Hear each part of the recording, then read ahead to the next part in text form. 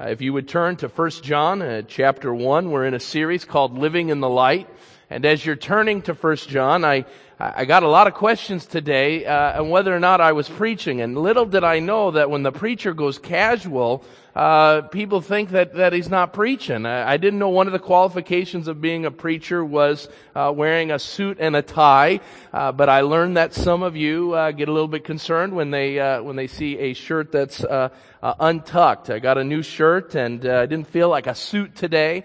And so I went with this. And little did I think I was going to have to explain myself. But after the second dozen people asked me about it, I thought I better speak to that. So we're in a series that we've entitled Living in the Light, looking at the book of 1 John. And we're going to be in this book for some time to come. And I'm excited about what the Lord is going to teach us in this series. We're going to learn what it means to live in the light of Jesus Christ, what it means and what characteristics should be seen in the life of a believer. We call ourselves Christians. We sing Christian songs. We say that we hold to Christian beliefs, but can people see from our lives that we are living in the light? Do people see us living like Jesus Christ? And that's what the book of 1 John is all about, living the life of a believer. Now, the Apostle John, as we've talked about in the last couple of weeks, as a way of review, is addressing a group of Christians who are under the attack of false teachers. During the time, about 30-some years after the resurrection and ascension of Jesus Christ, false teachers come into the church and they start teaching these new thoughts about Jesus, these new thoughts about how to get close to God. And as a result of that, they began to infiltrate the church, and as a result, allow people to stray away from the core doctrines of the church. To tell people that it was okay if they sinned because what you did in your body wasn't all that important. It was the soul or the spirit is what mattered. And so in this letter and in this series, we want to look and investigate at what John is teaching them, and observe how false teaching has crept into our society, in our culture. That even though we call ourselves Christians, are we listening to some of the things of this world that tell us to do something contrary to the Word of God? And so today I want to look at 3 of those claims those false teachers made in verses 6 through 10. And I'd ask that you would stand for the reading of God's Word. And I'm going to start at verse 1 of chapter 1, and we're going to read through verse 10. That which was from the beginning, which we have heard, which we have seen with our eyes, which we have looked at and our hands have touched, this we proclaim concerning the word of life. The life appeared. We have seen it and testified to it. And we proclaim to you the eternal life, which was with the Father and has appeared to us. We proclaim to you what we have seen and heard, so that you may also have fellowship with us. And our fellowship is with the Father and with His Son, Jesus Christ. We write this to make our joy complete. This is the message we have heard from Him and declare to you. God is light. In Him there is no darkness at all. If we claim to have fellowship with Him, yet walk in darkness, we lie and do not live by the truth.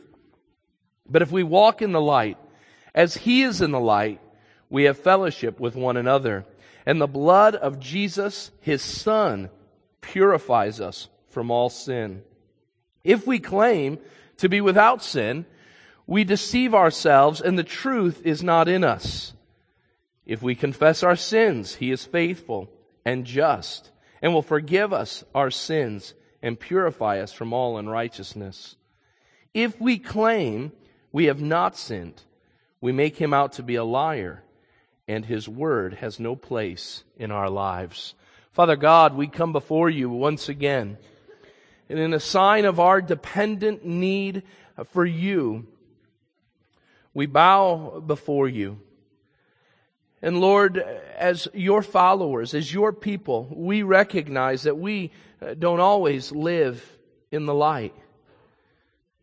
No doubt this last week there have been times that myself and those that are hearing these words have found themselves living in darkness.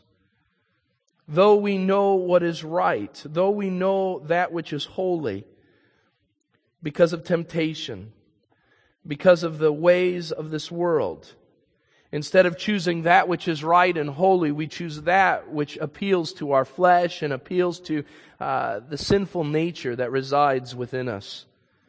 But Lord, I thank you for this passage. I thank you that this passage reminds us that it's either light or darkness when it comes to you. That we can't be lukewarm. We can't find ourselves riding the fence. And Lord, yet I'm so glad that your word doesn't say we have to be perfect. Because we're going to learn today from your word 2 times that you say when we sin, that we can seek forgiveness and that you will cleanse us of all unrighteousness. Oh Father, that we would live in light of that promise. That though we sin, and we will sin, that we would keep short accounts with you so that we can be in fellowship with you and that our joy may be complete. In Christ's name we pray. And all God's people said, Amen. You may be seated.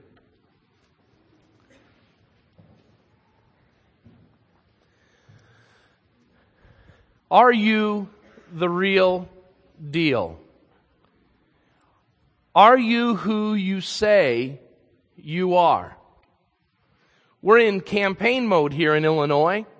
In fact, this week, you're going to go to the ballot box and you are going to vote. And we are being bombarded with a group of people who are saying, I'm the man or woman for the job. I know how to fix the troubles that ail us. I'm the real deal.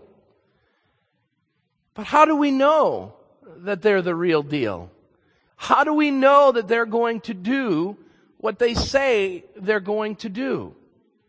How do we know that their desire isn't just to get another place of authority to fill their pockets with greater cash and involve themselves in decisions not to think of the welfare of the constituents that are in their district, but just to feed themselves and to take care of themselves? How do we know that what they're saying is true? How do we know they're the real deal? It's hard to know these days, isn't it, when it comes to our politicians. For those sports fans in our midst, each year, if you follow sports, you hear about something called the draft. And you'll hear about all these college kids that are coming out and have all the potential in the world. And the question will always be raised, are they the real deal? What they've done in high school, what they've done in college, will they accomplish it in the pros? Will they have what it takes to be what they say they're going to be? Are they going to be the real deal? And as we know, especially if you're a Bears fan or a Cubs fan, many times what we think is going to be the greatest player turns out to be a dud. How do we know if they're the real deal? For you parents of teenagers, your child, your son or daughter comes home and says they started hanging out with this new person. And this new person you know very little about, but when you're around this young man or young woman, they say all the right things. They say please and thank you. That young man has wonderful manners. That young lady just desires to talk with your wife, and it just seems like everything is just right. But then there's a part of you that says, is that the real deal? Am I seeing who this young person says they are? Are they living out how they say they live out their lives? Are they a good example for my child? Now, I could go on with incredible illustrations asking the question, are we the real deal? Are the people around us who they say they are? And the hard thing to do is to be able to know if they're telling the truth or not. So how do we know if politicians are really who they say they are? How do we know that athletes are going to be what we as the fans want them to be? How do we know that that young person who's dating our child is the real deal? Is seen in a careful examination of their walk. On the sports field, we'll watch them. And it isn't so much the talk that gets us to the place of believing them, but it's what they accomplish on the field. For the politician, it isn't what they say in the commercials before the election, but it is how they govern after the election. It isn't the young person and how they interact with you and that first opportunity you have in the living room to talk with them, but it's watching your child involve themselves and seeing them grow and seeing them live out a Christian life and seeing the example that other individual has in their lives. The proof is in the pudding. The talk isn't what is important, but it's the walk. 1 John is all about letting your talk match your walk. Making sure that what you say with your mouth is being lived out in the Christian life. Now, John tells the group that he is the real deal. How does he explain that? Notice in verses 1 through 3 as a way of review. He says, that which was from the beginning, which we have heard, which we have seen with our eyes, which we have looked at, and our hands have touched, this we proclaim concerning the word of life. The life appeared, we've seen it and testified to it, and we proclaim to you the eternal life which was with the Father and has appeared to us. We proclaim to you what we have seen and heard. What is John saying? He's saying, I am the real deal, and the reason why I'm the real deal is I am proclaiming to you what the real Christ has said to me. I walked with Jesus. I talked with Jesus. I saw all the miraculous things that Jesus did, and my life hasn't been the same. I'm a different person because of Jesus. And as he articulates this, he gives us a summation of his life by saying, this is who I am. This is my message that I proclaim to you. God is light. In him there is no darkness. And so John had to live a different way. He had to live in the light. He had to live in the light of that which Jesus professed and spoke about. So the question is today, are you the real deal? Now I know you'll say, well, Tim, I prayed a prayer and I go to church and notice that nothing is said about that in our text this morning. But the question I have for you is, what aspects of your life show a vibrant and healthy walk with Jesus Christ? What do you know about God's holiness and your sin that impacts the way that you live? What kind of fellowship do you have with God? When was the last time you talked with Him? When was the last time you opened His Word and just were revealed the greatness of who He is? How could you tell others that you are the real deal? What things would you say if someone said, are you really a Christian? What would your response be? Well, sadly, in our world today, we have a lot of pretenders. People who talk a good game, but never live up to what they say. Now, American Christianity is known especially for this. In fact, pollsters take polls all the time, and they assume that because people say they're born again, because of the amount of churches we have in America, one would assume that Christianity is alive and well in America. But in his book, The Bleeding of the Evangelical Church, David Wells says this. He reports that in 2003, pollsters said that 32% of all Americans considered themselves to be born again because of a spiritual prayer that they've prayed or a spiritual activity they've been a part of. But when asked about how they live out that profession of faith through a couple simple questions like, are you regularly involved in church? How often do you pray? Are you often in Bible study and devotions? How often do you share your faith? Do you give? After those questions are asked, those who profess to be born again drops down to 8%. 24% of the group falls off. I've said the prayer. I profess a relationship with Jesus Christ, but the things that would characterize that life drop off. David Wells goes on to say that if we were just to ask just a couple more questions, it would seem that likely that number would go down to 2 or 3%. As Christians, we can fall prey to being pretenders. Well, the Scripture reminds us to be very careful of this. Paul tells us to test ourselves whether to see whether or not we are in the faith. Peter tells us to make sure that we do all that we can to make our calling and election sure. But how are we to do this? John gives us the answer in verses 6 through 10. John shows us what real deal Christianity is all about. What he's saying is the people of the first century, the people of Village Bible Church, don't be pretenders. Don't talk a good game and live a terrible life, but live the life in Christ that God has called us to. But what does that look like? Well, the real deal Christian, first of all, rejects the claims. It rejects the claims of others that are unbiblical. Write that down. It rejects the claims of others that are unbiblical. Now, in our text, John begins in verse 6 with 3 claims. And within these 3 claims are the 3 claims that false teachers were making. In this text, you're going to see 5 different times the phrase, if we. Now, he's doing this for 2 reasons.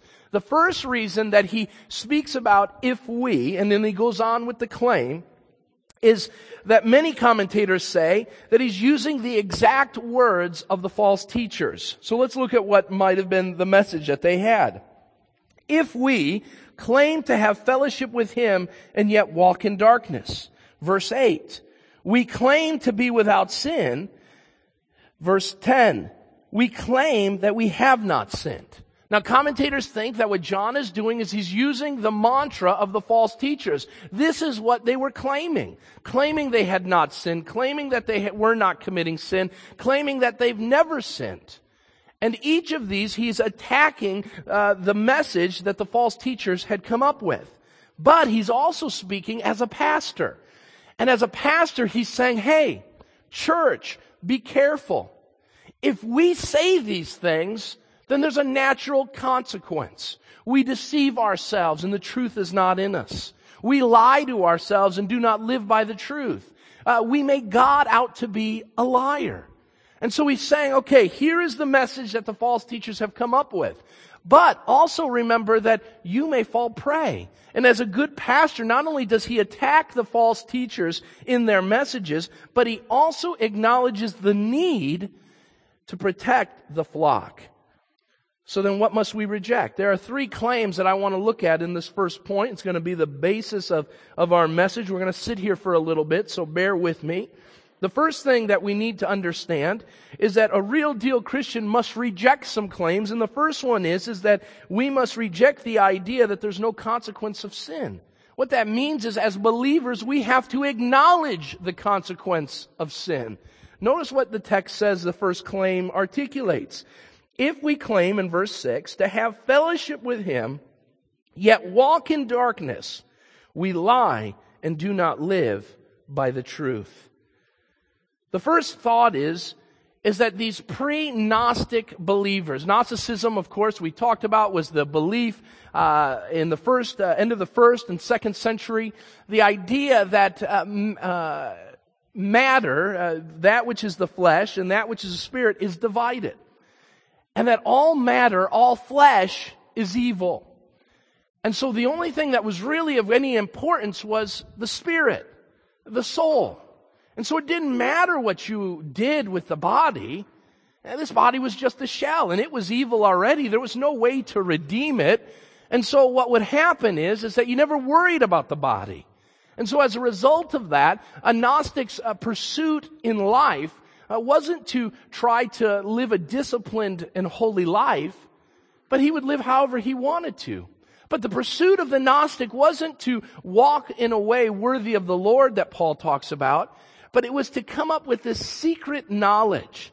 The more I know about God, the more I understand about God, this idea, this myth that I can know the secret things of God, that which is what I will pursue. That is what I'm going to go after. And so these Gnostics believed in this division of men, and it led to their lives. This doctrine always impacts lives. And so this line of thinking that comes is it says, hey, Christian in the first century, people of Village Bible Church, you can be a Christian and you can do whatever you want. You can tell people that you live in light, but you can live like a sinner. You can pursue sexual immorality. You can choose to say whatever you want. Your words can be as sinful as the devil. That's okay. You can have the most evil and vile thoughts that you want, and it's all right. Because those are being led by the body, the flesh, which is evil. And that doesn't really matter because there's a division between the flesh and the spirit. So live like you want. Pursue the lusts of the flesh in any way that you desire, but just make sure that the spirit isn't affected. I'll tell you, this line of thinking is truly at work in our day and age. We think that we can live as Christians however we want. We think that we can live however we want and yet still call ourselves believers. Any survey shows that evangelical Christians watch the same things, read the same stuff, fall to the same sins, have the same rates of divorce and the same issues of broken families as unbelievers. What's the difference? The difference is we claim something. We claim to be in the light, and yet we live in darkness. This is prevalent in our day and age. This is prevalent in our lives. This is prevalent even within our church, that we can say that we have fellowship with God and yet live in darkness. What that means is I can do what I want on Saturday as long as I show up to church on Sunday. I can be a part of whatever I want throughout the week and just come and make sure that the people around me see me worshiping on Sunday. Now, I want you to think about a practical implication. I was thinking about this last week. We went to the Fox Valley Mall just to be able to walk around and get out of the house because of the cold air and let the boys kind of run around. And I was thinking, as I was walking along with my family, whom I say I have fellowship with, especially my wife, that what if my wife caught me looking at all the ladies walking in the mall? And every time a young lady walks by, I turn my head and take in the sights, if you will. And then after doing that, all that evening, I come home and I tell my wife, I love you, honey. I love you. And you're the only one for me. What do you think her response would be? Whammo. And rightly so, right? Have you ever thought that that's what we do with God? We're walking and we say, I'm married to Jesus. Oh, and He walks with me and He talks with me. And we have this wonderful relationship with Jesus. And yet every time something that is contrary to that commitment, our head turns. And we start following and pursuing things. And yet we go and we tell everybody, I'm in love with Jesus. Are you kidding me? How can we show our love for Jesus when we live in the darkness? This is the problem with this kind of living. Far too many of us think that we can be chummy with Jesus, that we can be friends with Jesus and live any way that we want. This is where John is great. He works in incredible distinctions. He says you're living in darkness and darkness can't live in light. You're deceiving yourselves and you're lying to yourselves and God is in the truth. There's no middle ground, my friends, to what God addresses as the true Christian life. And so if we think that our consequence for sin is that, hey, Jesus really doesn't care, He's not really worried about it, then we've got something else coming. This is not the case. Now notice, this fellowship with God is not just involving a singular sin. When we walk in darkness, that idea of darkness is the idea of all that which is opposed to God. The world and all in it, the culture and all the things that drive us to pursue the things that are contrary to the holiness of God are the darkness. Not just the big sins. This isn't just adultery. This isn't just murder or rape. It's not just the big ones. This is just a mindless pursuit of the things of this world. That you're embedded in the darkness and there's no light in you. You're not pursuing the light. You're not living in the light. And therefore you say, you know what, I can live that way and I can still have a seat in Christ's church on Sunday and worship as if nothing has changed. But John says you can't live this way at all. Well, how do we know when this is happening in our lives? I want you to write these 3 things down along that side there. Be careful when there is no conviction of sin present in your life. Take warning that when you sin, the Holy Spirit isn't grieving your heart and saying, boy, why am I doing that? Why am I pursuing those things? Number 2, be careful if you have little or no desire to obey or please God. Do you have a heartbeat to obey God? Is there a part of you that says, Lord, here am I, send me? Is there a desire to say, Lord, whatever I must do, I want to please you in all that I do? Be careful if that's not the case. Finally, be careful if your life is not centered on biblical absolutes. Do you believe the Bible to be the Word of God?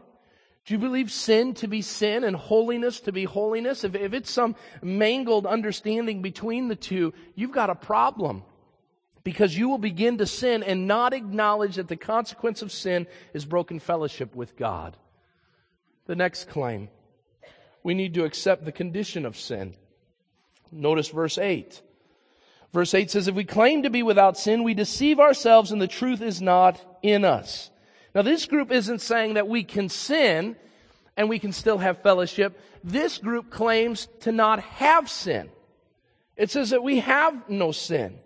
John combats the first century thought that people thought that there was no such thing as sin. Now this was a popular thought because of the influx of Greek philosophy that was intermingled with Christianity. And because of that philosophy, there was the thought that there was no such thing as sin, just ignorance. And I will tell you that as well. That second claim is alive and well today. Because we live in a world that says, hey, it's not that you're sinning, but again, it's your flesh, and you are not culpable for your actions. And so what does our world say? We go and we commit adultery. In fact, the word around television is talking about Tiger Woods. Of course, we've heard his escapades that are going on. And I was watching on TV, and they had a doctor on, and they said Tiger couldn't have done it any differently. And the newscaster said, why? Because he's an addict. He has an addiction. And those escapades were like a drug to him. Now, I love Tiger Woods. And I'm going to tell you and Tiger Woods isn't an addict. He's a sinner. And he pursued the lust of his flesh. And because of that, he destroyed his family. And because of that, he brought great disappointment to many of his fans. Because of that, if he had any relationship with Jesus Christ, that fellowship was broken because of his sin. Because of that, his life has come crumbling down, not because he has an addiction, my friends, but because he fell to sin. We need to understand there is this thing called sin. Now, I believe in that there are disorders. I believe that there's need at time for therapy and for counseling to take place. But I will tell you that there is far too much therapy going on because your mom didn't hug you or your dad didn't say he loved you. That there are too many Christians saying, well, that's why I beat my kids. That's why I don't love my wife. That's hogwash. That's utter hogwash. Be careful that you don't say that which is sin is just a condition of some sort of victimized situation that you've been a part of. The Greeks were great at it. You're not culpable for the things that you do. So throw it off to someone else. The reason why I'm a total jerk is because I had a bad time growing up. No, it's because you can't keep your temper in line. And you open your mouth and the most vile things come out of it, not because your mom and dad didn't love you. That's a great excuse, but because you as a grown individual don't know how to keep your mouth shut. And now I say that to you, and I would say the same thing to myself. I had a great upbringing, but there are times that I just want to stick a couple dozen shoes in my mouth because I want to make people laugh, because I want to be entertaining. I say some of the stupidest things, And it's because of sin. Can I get an amen? I'm not a victim. I'm a sinner. And we need to be careful that we don't fall to this claim that when we fall to sin, oh, that's not a sin. It's a dysfunction. It's not a dysfunction. It is a willful, disobedient step towards the darkness, not the light. Number 3. We need to acknowledge the consequence of sin, accept the condition of sin. And the final one is in verse 10. And in verse 10, we see that we must admit our committing of sin. Now, this is the worst of all claims. In the first claim, we lie to ourselves, it says. In the second claim, we deceive ourselves. In this third claim, we say, hey, we're not committing sin. One of the most frustrating things as a parent is watching one of my sons do something that I've told him not to do, and I see him. I'm standing there. And I'm watching them do it. And I said, you stop doing that. I'm not doing anything. I'm watching you. Well, I'm not doing it.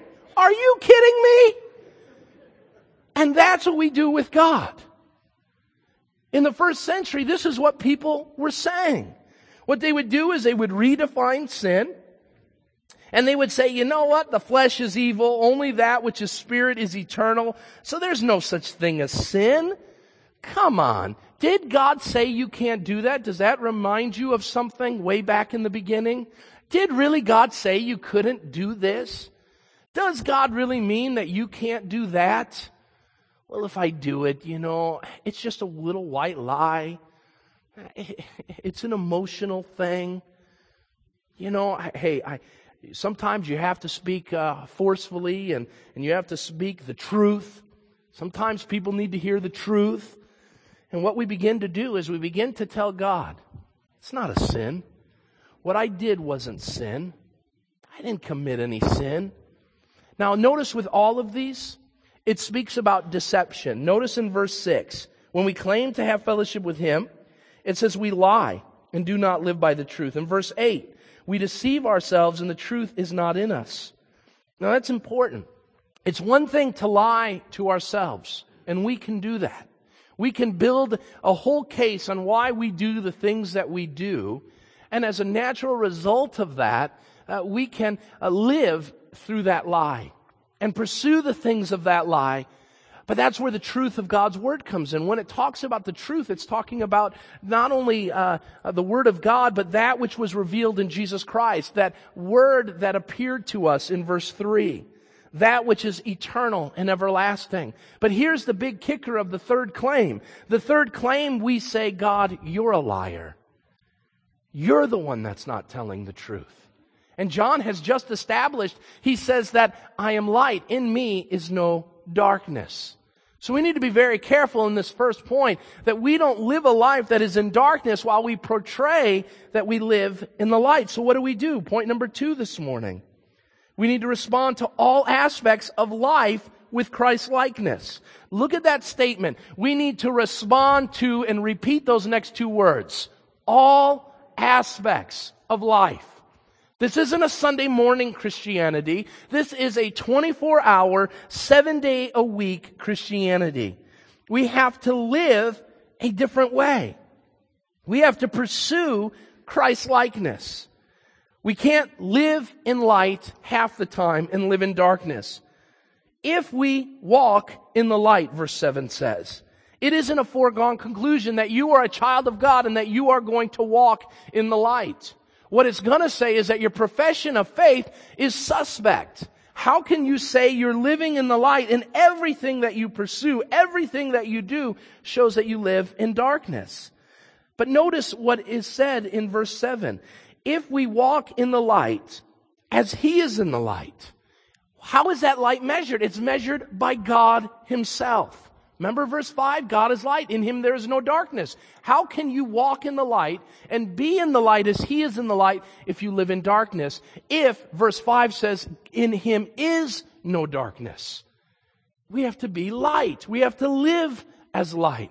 I love the book by Robert Munger. Write this down if you're looking for a very easy read, something that gives out some profound truths. Robert Munger wrote a book called My Heart, Christ's Home. And it's the analogy of a person that's just recently bought a home. And as they're engaging in their new life in the home, the idea is that our heart is like a home. There are many rooms within our heart. And the amazing thing is for the most part, your house is pretty clean. And for the believer, most of our rooms in our heart are clean. But there are a couple of those closets. You know what I'm talking about. Those closets that when someone says, hey, we're going to stop by and bring you a meal, all the garbage goes into those closets. And you just tell all the kids don't go near those closets because they'll open up and all our garbage will come out. But boy, the family room looks nice. The dining room looks nice. The bedrooms look nice. But there's that closet. And you see, we show the family room on Sunday mornings. How are you doing? Great. How's your walk with Jesus? Wonderful. Don't go over there. Don't go to that closet. Why? Because that's where we put all our garbage. And Robert says that all of our heart needs to be in light. Not just some of the rooms. We need to live in the light, not 99.9% of the time, but all of the time. Well, what does it involve? First of all, it involves walking in the light. How do we live in Christ like this? It means walking in the light. If we walk in the light, well, what does that mean? There's a couple things. There's a contrast. Either we're walking in light or we're walking in darkness. I've already spoken about that, so I won't talk much about that. But it isn't something we do once for all. It's a continual walk. Write that down. The word walk is found in the present tense. And because of this present tense, it says it's an ongoing thing. We are always walking in the light. More literally said, this verse would say, but if we keep on and continually on walking in the light. If we're going to walk in the light, it can't be just Sunday. If we're going to walk in the light, it can't just be in certain areas of our life, but it must be an ongoing thing. It can't just be a church thing. It has to be a work thing. It can't just be a family thing. It has to be an outreach thing. It can't be just part of my life. It has to be all of my life. It can't be just that I walked in the light when I was a young person and now I can live how I want to. It is an ongoing thing. If we continually walk in the light, that is what God is calling us to. It's a continual walk. Notice it's a clean walk. If we walk in the light as He is in the light. Well, who's He? It is He in verse 5 that in Him there is no darkness. If we're going to walk in the light, then we will have fellowship and we will be purified. If we walk in the light, we can't live in the darkness. If we're going to walk in the light, we can't flirt with the darkness when we're in the light. This means that we are called to turn from all types of ungodliness and follow Christ's example. We can't live a double life. We can't pursue the things of this world and say, I am walking with Jesus. But sadly, we will leave this place looking all clean and all wonderful, talking about how great our relationship with Jesus Christ is. And what will happen is we will go home and we will live for the next 6 days in darkness. It's a clean walk. It's a continual walk. This walk also is one that's with the Lord. We walk in the light as He is in the light. This is a walk with Jesus. This isn't religion. Nowhere does it say go to church. Nowhere does it say, hey, be a part of small groups or anything like that. It says this is a walk with God. It's a walk with Jesus Christ. Paul says in Ephesians 4:1 that we are to walk in a manner worthy of the calling that we've received. Jesus has called us out of darkness and brought us into His wonderful light, and now we must live in that light. Yet sadly, many of us are content with our part-time Jesus. And this is why we don't find victory over our sin. This is why we can't find joy and contentment. So, what do we do? Well, you say, Tim, this walk you're talking about, you're saying perfection. This is perfection. No, it's not perfection. Notice what the text says, our third point. Because this Christ-like walk, this real deal Christianity, is a life that receives the cleansing from sin. Notice what verse 8 says. Verse 9. If we confess our sins, He is faithful to forgive us and to cleanse us or purify us from all unrighteousness. I want you to hear me very clearly this morning. A real and vibrant faith is a faith that is flawed with sin. A real faith is one that is flawed with sin. Paul says in Romans 7, the things that I don't want to do, those are the things that I do. He says, I'm struggling with this. I don't want to sin. I don't want to pursue the ungodly things in my life. And those are the things that I gravitate towards. And Paul was one of the greatest saints to walk on the face of the earth. And he was flawed. He was flawed to the core because he carried around sin. And so don't think that I got to be perfect. You don't have to be perfect. A real deal Christian is a bona fide sinner. One who falls to real temptations and real sin. One that even has certain sins that they find themselves habitually falling into. But the question isn't, do you sin? The question is, when you sin, what do you do? A real deal sinner, a real deal Christian, knows he's a sinner, and he knows what to do when he sins. And it involves a couple of things. First of all, a confrontation with sin. A real Christian is one who's concerned about sin, who knows that his sin, because of what Scripture says, defiles his relationship with God. A real deal Christian is one who understands that his fellowship with God is broken. A real deal Christian is confronted with his sin because the Spirit of God is at work in him and convicts him of that unrighteousness. It confronts him because the darkness cannot be in the light. And the light exposes that sin and says, get rid of that. Ask for forgiveness of that. Walk away from that. Number two, it involves a confession of sin. This real deal Christianity is to go and not only be confronted because you're walking in the light as He is in the light, but when there's darkness that comes into you, because of your sin, you confess it. The word confess there in the Greek literally means to agree with. And so what you're saying is when you confess sin, God, I am sorry that I've sinned. And I understand that this sin is an affront to you. I agree with you that it's garbage and I want nothing to do with it. That's what confession of sin is. It's an agreeing with. A sinner, one who's a real deal Christian is a sinner who understands the need for grace, who pursues grace and mercy and says, without you, God, I can do nothing. Without you, I will fall to every sin. Without grace in my life, without the Holy Spirit in my life, I, Tim Badal, will do the things that I just talked about Tiger Woods doing. If it were not for God's grace. I'm a sinner and I need Him every step of the way. It involves confession. It involves cleansing. What happens when we deal with this sin? Does God reprimand us and send us away? No. It says He forgives us. But you know what? I love what the word forgive there literally means in the Greek. It means to send away, but it's not that He sends us away. What does He send away? Our sin. He says, be done with it. Walk away. I'm getting rid of it. And He cleanses us. It means to purify. This is a promise.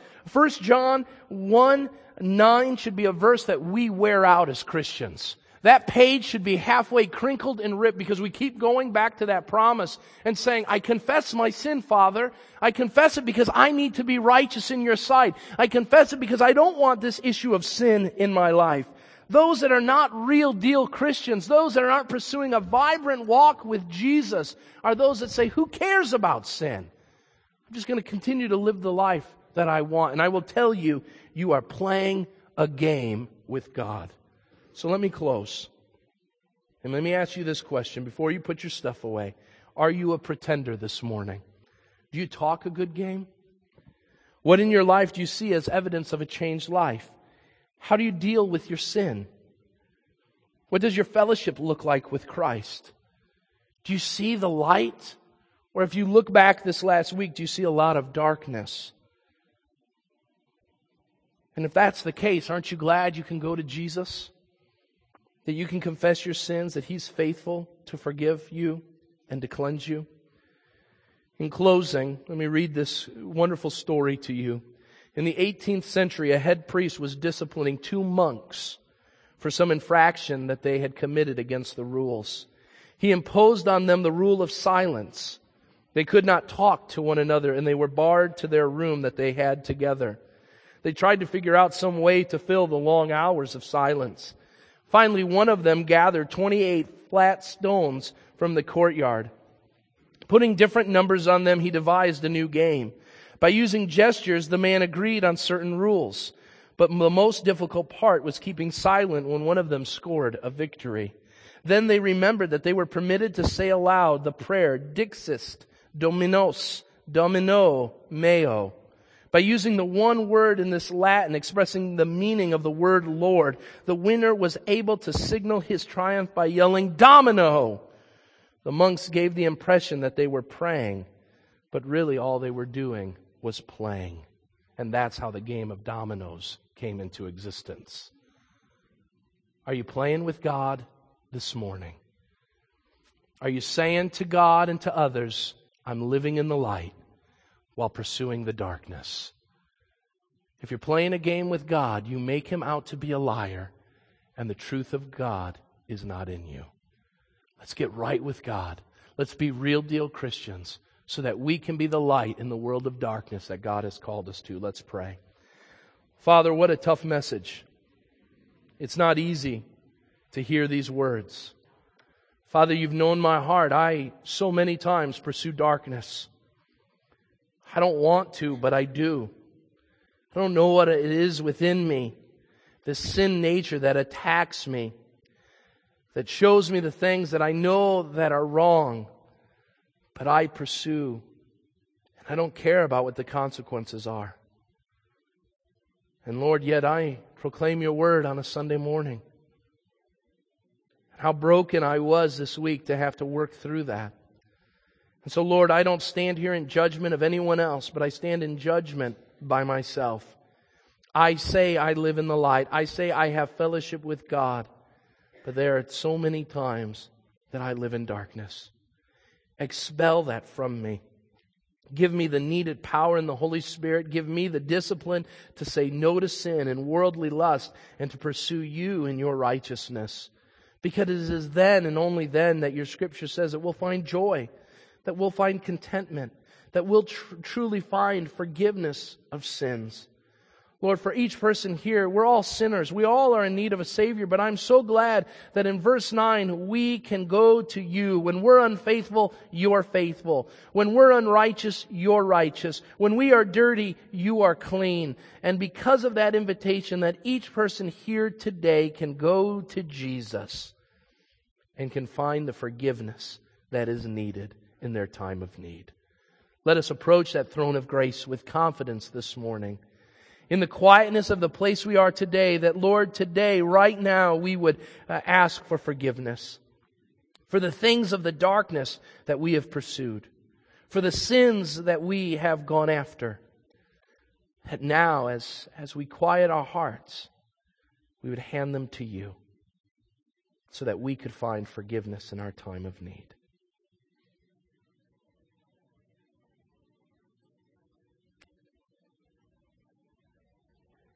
We need your grace. We're thankful for your mercy. Now, Lord, I pray that you would lead us out of this place to live in the light as you are in the light. That your light would shine in our speech, that it would shine when we're with people, that it would shine when we're by ourselves, that it would shine at work and in our schools, that it would shine in our church. Begin to light us up as we live in the light, so that others may see Jesus Christ. In Christ's name we pray. Amen and amen.